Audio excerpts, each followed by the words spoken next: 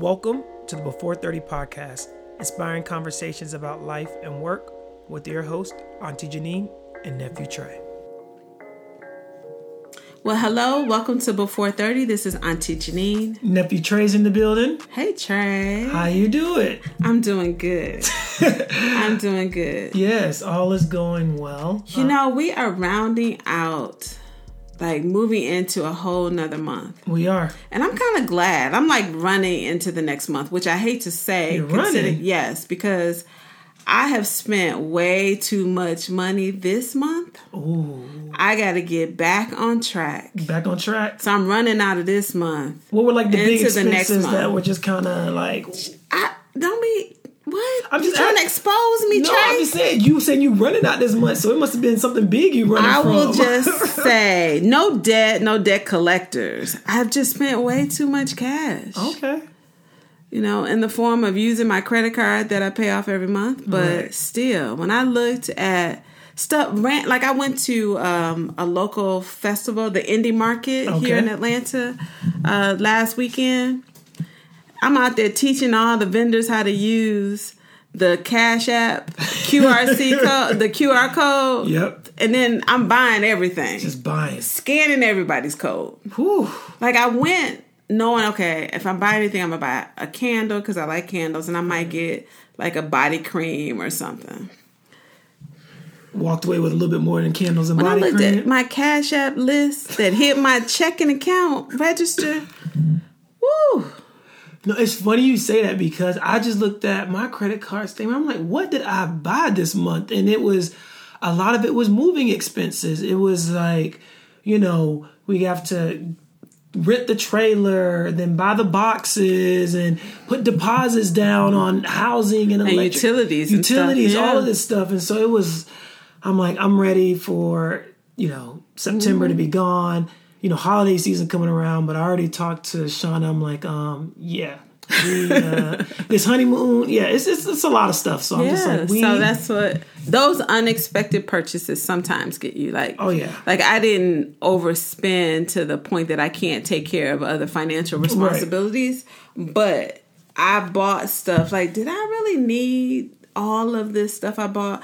And then just the unexpected, the stuff that the instant gratification. Absolutely. I was feeling the need of this instant gratification. And we might be, not that, you know how they say they have retail therapy? Maybe we just have COVID therapy. I don't know. Yeah. We just feel like I'm in my house and the Amazon, I know you've mentioned that before. Stay off that Amazon. Stay away. I haven't bought any books. That's good. But I should have bought a book and left the other stuff. You know, at least that's something that's going to make me better. But I smell good today. Ooh. I got a little my new lotion and potion on. But yeah, I think that's the biggest thing. It's like managing our finances is it's this thing that you're constantly trying to get your arms around. Absolutely. Because just because you make more money does not mean that you manage your finances better. Absolutely. And you learn, and I think it's really starts with, you know, how did you learn about money? What were those lessons you learned as a child or growing up or that you saw throughout your family that really are the foundation of how you manage money, how you view money? Mm-hmm. And so I want to ask you, like, what was that like for you growing up? What was money talked about in your household? When did you like learn the value of a dollar? Like what's your foundation with money? The thing I heard most of the time was like, I ain't got no money. Like, Mama, can I ain't got no money for that. What do you think? Money grow on trees? Yep. So that kind of thing. And I'm like, well, it should if it don't, you know. Money not leaves. So I learned a lot of valuable tips about money through what I saw people do and not do. Yep. So one of the verbal lessons I got from my grandfather was about using credit cards. Mm-hmm. If you can't afford to pay for it, then you don't need it. Okay. Right. So what it taught me is not that credit cards are bad. Maybe at first it did. For a while it did. But what it also taught me was that I don't have to get everything I think I want right away. And don't buy something you can't afford. Right. And definitely don't buy anything that you cannot afford. Right. Because, and even when I did that, the stress, so it makes me not want to do that now. No, yeah. Right. The stress of having to having pay for something and move nickels and dimes around to manage that. So I think that was probably one of the most powerful lessons. Now, credit cards are so much different than they used to be, and there's so many more benefits to having them, buying with them. But I'll tell you, about a year or two ago, two of my close friends was like, you need to use your credit cards to get these points. Stop using that debit card and not getting any value from it. So that was the thing. So what's a life lesson that you have about money? So it's funny. I learned, when I really think about when I probably learned the value of $1, it was through my upbringing, how my mom and dad raised me. And so I was raised in a household where my mom, like when it was time to buy something, I was given a lot of autonomy in the kind of the decision-making process, or there was always this unspoken budget. So when it was time to go back to school, my mom never said I had a certain amount of dollar for school clothes, but I just always knew that there was this unspoken budget. It's not a lot. And you determine how you're going to spend that. And so, I could have bought the Jordans, the latest Jordans to go back to school, but I probably only would have been getting one, maybe two pairs of sneakers.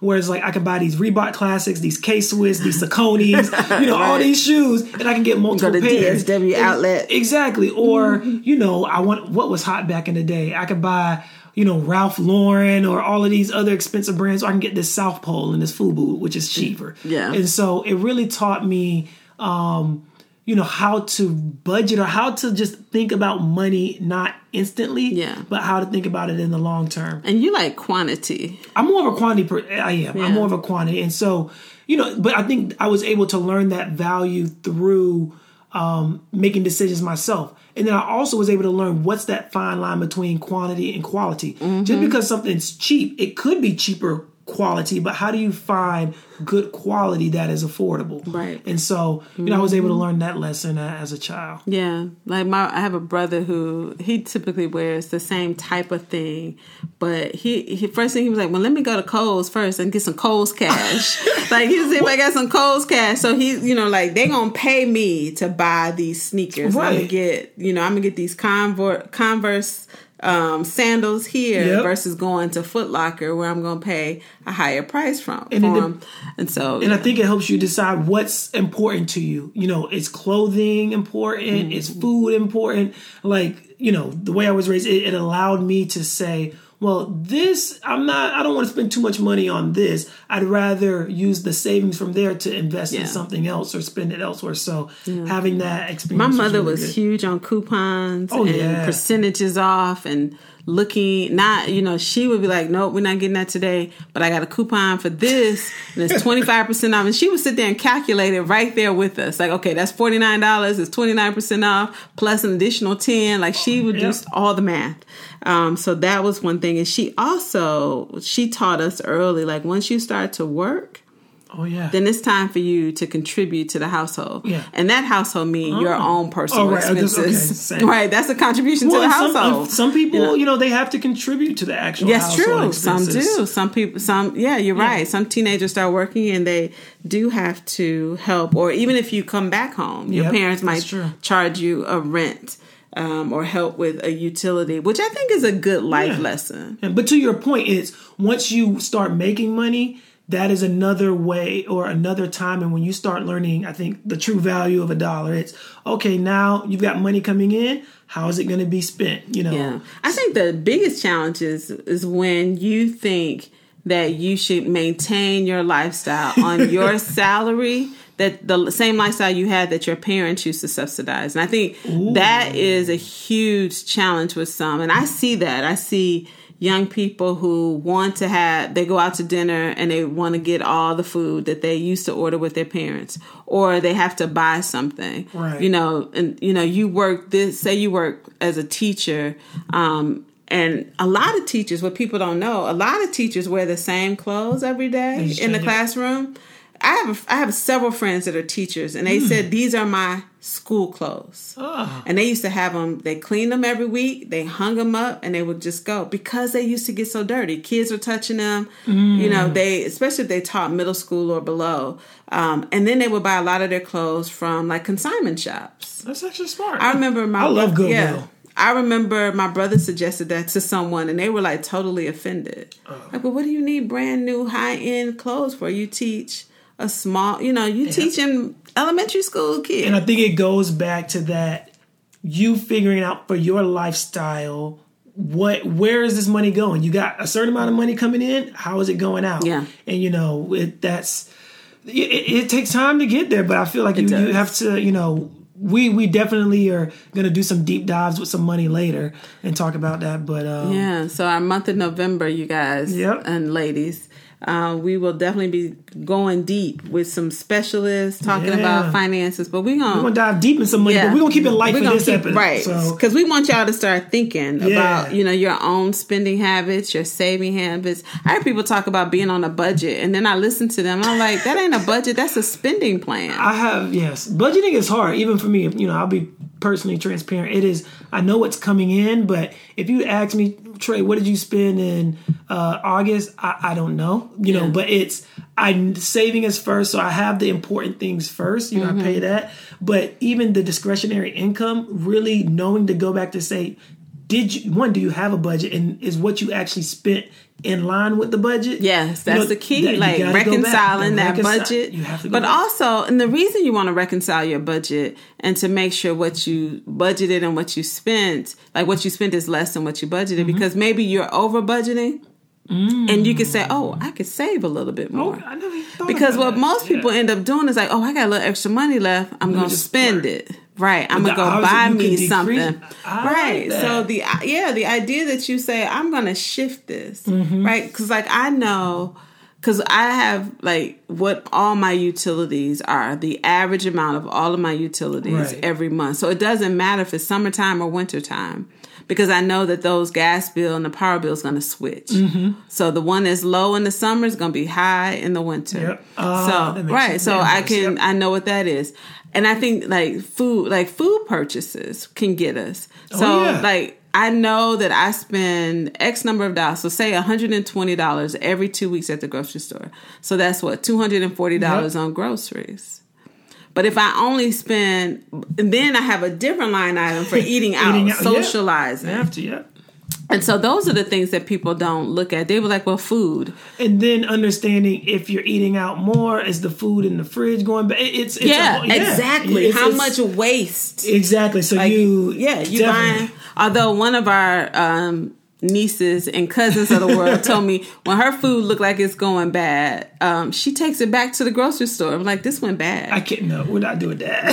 I will tell you her name after the show. I was like, did you do that? She was like, yeah. They talk about quality. I was like, I need to try that. So I think moving on. I'm sure y'all got some tips. Like some people take everything back.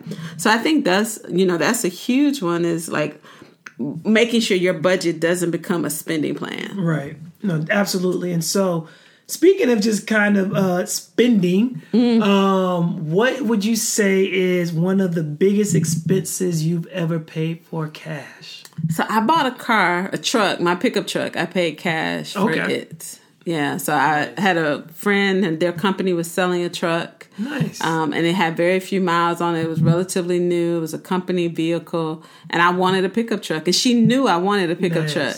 So I left my building, walked down to theirs, and wrote that big old check. Is this something you saved up for, or was it kind of in the moment and you had the savings? It was kind of in the moment, but I had the savings. Okay. And I knew I could save those funds again. And I had a bonus that was coming and some other things. And I didn't spend a lot. I wasn't a heavy spender. I hadn't decorated my house. I hadn't done a bunch of things yet. And so, but I knew I wanted a pickup truck because I valued that the pickup truck was going to help me stop paying delivery fees. Smart. I was I got me a pickup truck, and it was so nice to have that truck to haul things away, and I didn't have to pay other people. It's so funny you say that. When I moved from Atlanta to Orlando, a U-Haul truck cost like $500 with the mileage and the rental fee. But what I did was I got a hitch installed on my Acura, and then I got a trailer. And you can rent a trailer from U-Haul for $14 for like 24 hours. So anytime I need to move anything, because I have a small little Acura TSX, but anytime I need to move anything, it's a $14, little hitch from U-Haul. And I've moved from Florida to New York to Atlanta. I've moved all over the place with that. Right, and didn't have to rent a truck. Exactly. So I think for me, it was the largest expense was probably a car. I paid for my first car, $1,500 cash. And then that was the largest expense for a while until I bought that ring for Sean. That was a few stacks, but it was all worth it. Every single cent. My goal purchase to pay cash for is a house.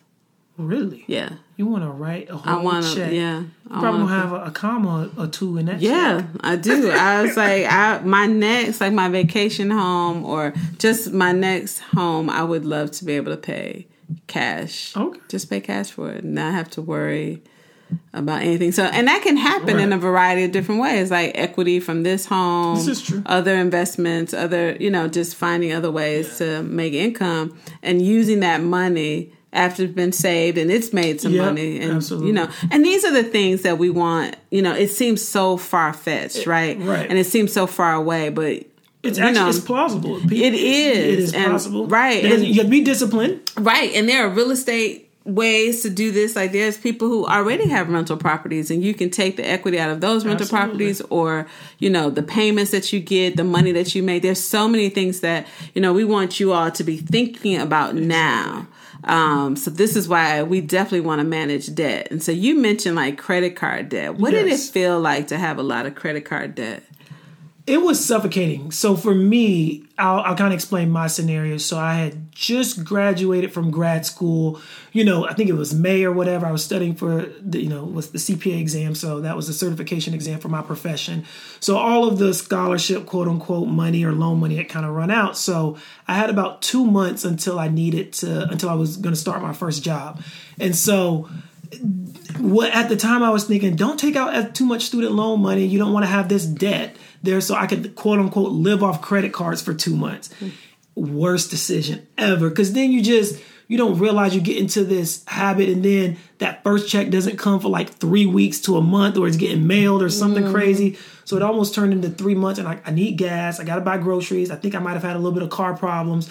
So I got into credit card debt partially because unexpected circumstances, but just trying to live off of it, where the interest rate on a credit card is ridiculous as opposed to a student loan that was like in the single digits, 4, 5, 6%. So learned that lesson, got out of it, and said I'll never go back to credit card debt. Yeah, and I think a big lesson in that is you do not live off of debt. Like if you can avoid living off of debt, absolutely, just don't do it. And I think what we'll definitely hopefully talk about more in this series is if you have to use debt, there are strategies for using debt. There's different sources of debt. And so I think that's a great because you got to know the difference between good manageable debt and bad debt. There's no understand the interest. Like a lot of people have no idea about interest rates, right? You think that whatever the car dealership offers you as an interest rate is what everybody's getting. No. And I think that's the biggest. That goes back to what we look always at that credit score again. Right. Well, the other thing is the other thing that we talk about all the time. You got to be in community with people who have done things that you have done, because we don't want to learn expensive lessons. No. Right. So don't go to the car dealership by yourself to buy your first car. Absolutely. And you haven't done any research. You haven't talked to anybody. You need to talk to people. You need to talk to people who have purchased cars, leased cars, because that's one of the big mistakes I made. I had a car. It was paid for. My grandfather bought it for me when I was 16. My mother did not let me take it to college my first year. My car got stolen. Stolen? Yeah, it got stolen. The police found it. And those folks, they just, the car smelled horrible. It had they had been smoking in it. And I just had this stigma, like I do not want to drive it. My mother had gone and got it cleaned and painted. But I could just still see how it looked when the police brought it back, which is still stupid.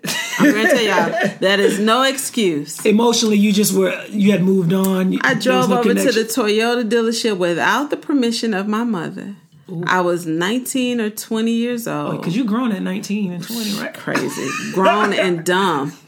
Leased a Toyota Tercel.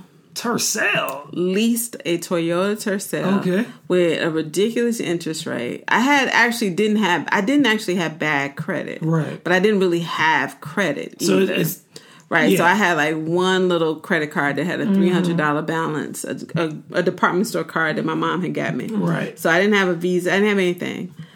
And crazy. Leased that car. This is when leases were horrible ideas, bad rates, bad terms.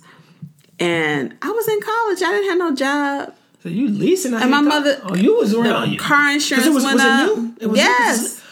Oh. Car insurance went up. Stupidest thing. To this day, that is the most stupidest thing I have ever done. And my mother did not make one car payment. Oh no, this is on you. You grown, boo. Mm-hmm. You gonna pay this? I was hustling. I had 2 work-study jobs. Wow. And I was just out there trying to get. I was like, okay, this was dumb. Yeah. No, that's like you said. That's an expensive lesson. Yeah, all the money. Because look, I worked. I had a work-study job on campus. I had a work-study job with the Veterans Administration, which was perfectly legal. And look at all the money I could have saved coming out of college if I wasn't making a $400-some. $400? I think it was maybe $375. So it might as well have been like $400. Right, and that's not a lot, but I know. But that's a lot. Yeah, it's a lot. This is, in the especially early to not 90s. own something like you're leasing. Exactly, and I'm leasing. I had to get that sucker back. I had to give it back. That okay. Yeah. So, no, I don't know if I have any story like that, but you kind of talked about, purchases and expenses, but let's talk about like the opposite side, the income. So what is, we know you around here on your grown woman, you out here executing contracts and stuff, but throughout your career, what was the largest check you ever cashed? So the largest check I had direct deposited into my savings account. Savings account was a bonus, and it was $40,000. $40,000. Yeah. Nice. $40,000. You didn't spend it all at once, did you? I didn't spend it at all. Good. It went into my investment savings account. It like directly went into that. Did you set it up so you knew it was coming? So and the majority of my check, majority of my income, so like my direct deposit, right. I had just enough that would go in to cover my expenses, a little disposable income, and the rest of that income would go into an investment savings account at a bank where I did not have a debit card. Smart. Mm-hmm. Smart. So I would have to go down to Fidelity to transact to get funds from that account. Okay. And I typically use that account for like putting money into my IRA, make other investments to buy stock, and for vacation. So that was my vacation saving. Then I had another savings for incidentals at what was the bank at the time? Maybe Wachovia. Okay. And so, which is now Wells Fargo. So that's so I was really good then about saying I just had this thing I don't need any of that. So it sounds like, and I was gonna say similarly. And then I wore work clothes. So when you received, whether it was your normal compensation or, additional compensation through bonuses, did you increase your lifestyle? What did you do with that? How did you then move forward? I saved it. Okay. Honestly, I might buy, I like jewelry. So I may have bought something, maybe some diamond stud earrings, but I pretty much saved it. I kept it. Nice. And I'm not going to say I didn't enjoy shopping. I would buy shoes and clothes and stuff, and they were typically for work. But I didn't carry designer handbags. I didn't, and it was just, and there's no judgment to this. I never subscribed to the you deserve something. Because I looked at it, I worked hard, I do deserve something. I deserve this $40,000 budget, this $40,000 bonus. Yep. I never thought I deserved the $40,000 bonus so that I can go buy me something. Yeah. That was just me. So I want to be really clear that was me. But I'll tell you, as I started deciding I want to leave this W-2 corporate job, I had the cash and the security to know, I can go because I got at least 2 years or more that I could work. I could live off of if I never wanted to work again. Absolutely. If I didn't never want to work for 2 years or whatever. Yep. So I knew I could pay my mortgage, and eventually I didn't have a car note. Right. So, so I had a standard of living. They gave you some comfort. Yeah. So I look still like I still bought, but I was like my mom. If I had a dress on and if it was a nice designer dress, believe me, it was on clearance and I got an additional 15% off. Oh, yeah. Always. So what about you? What's the largest check you've held in your hand or seen go into your account? So for me, it was when I left my last job, I was able to get a bonus. And so it was I think it was around 25,000. Mm-hmm. It was a bonus as well as there was some normal, I think, compensation in there as well. So it was nice. And same thing, I was transitioning from being a employee to being self-employed. Mm-hmm. And so very similar to your story, actually, I had a whole year. My whole plan was to take a whole year off and figure out life. So that literally to figure out my life, and I had been saving because I gave them quite a bit of notice because I knew it was going to be hard to fill the position. But while I was doing that, I was saving, and God bless me that I even went the whole year I was going to take off.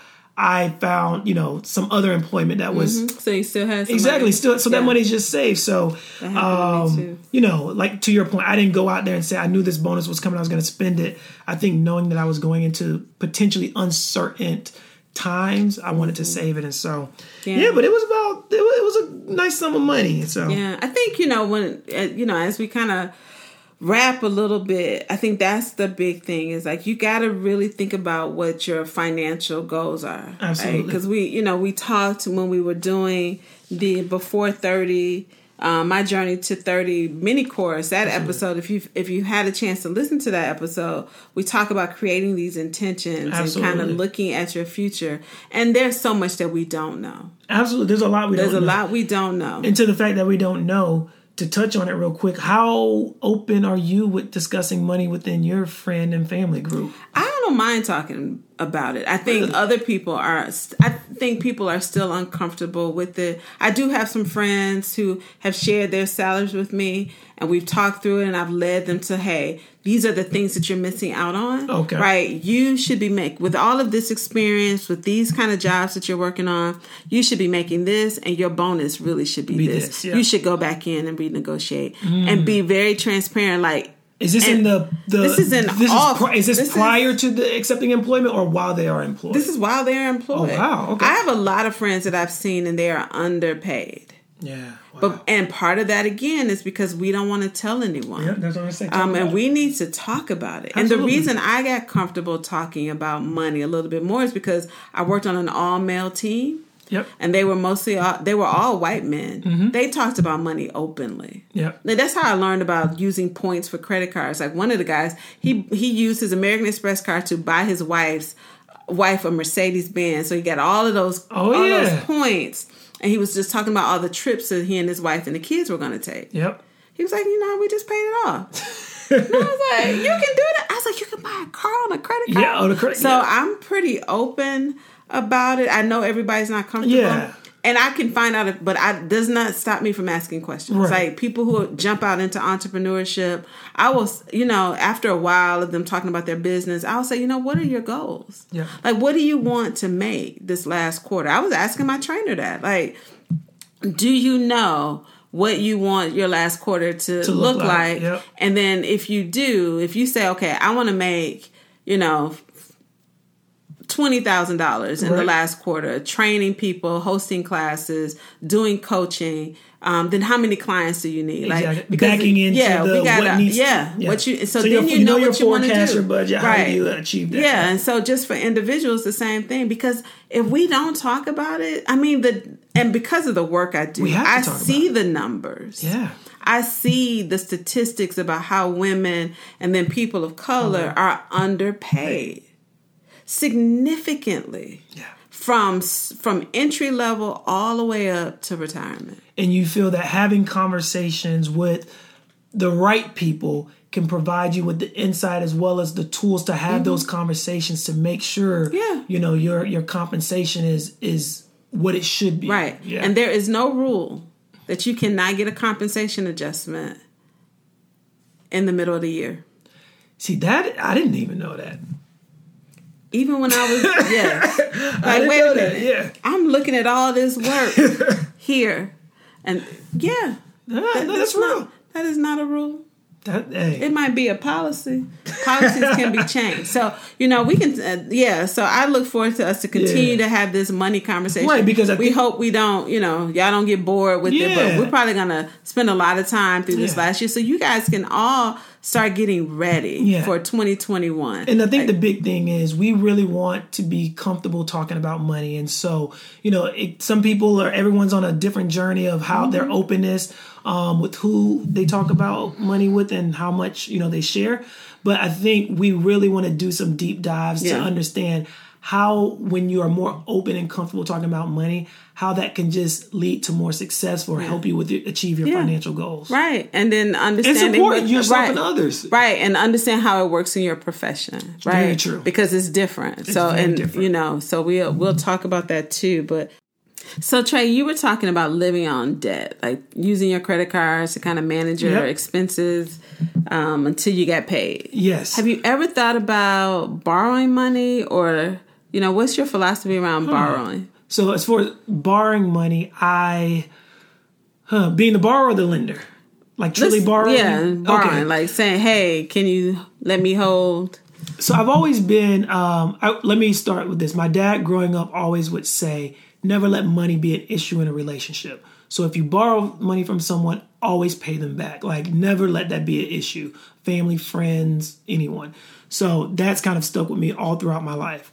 But I've tried to be financially independent to the point where I didn't have to ask for money. So if there was, an emergency or an extenuating circumstance, I would go to someone I'm close to, someone I trust, and ask them if I could borrow money. But I really didn't like doing that because it can, relationships can already be fragile. And when you add money in there, that's to me, that's one of the quickest ways to enter in the relationship. Right. Something with money. It is interesting how money can just kind of totally destroy a friendship or a family relationship. So I haven't had to borrow money. Sometimes I be thinking about like I should use other people's money for this investment and that, this investment I'm trying to make in this business, which is a different kind of loan. Yeah. But like borrowing, when I was younger, I don't ever remember borrowing from friends, but I did. Oh, I guess I didn't do that. I had one of my girlfriends co-sign for a loan for me.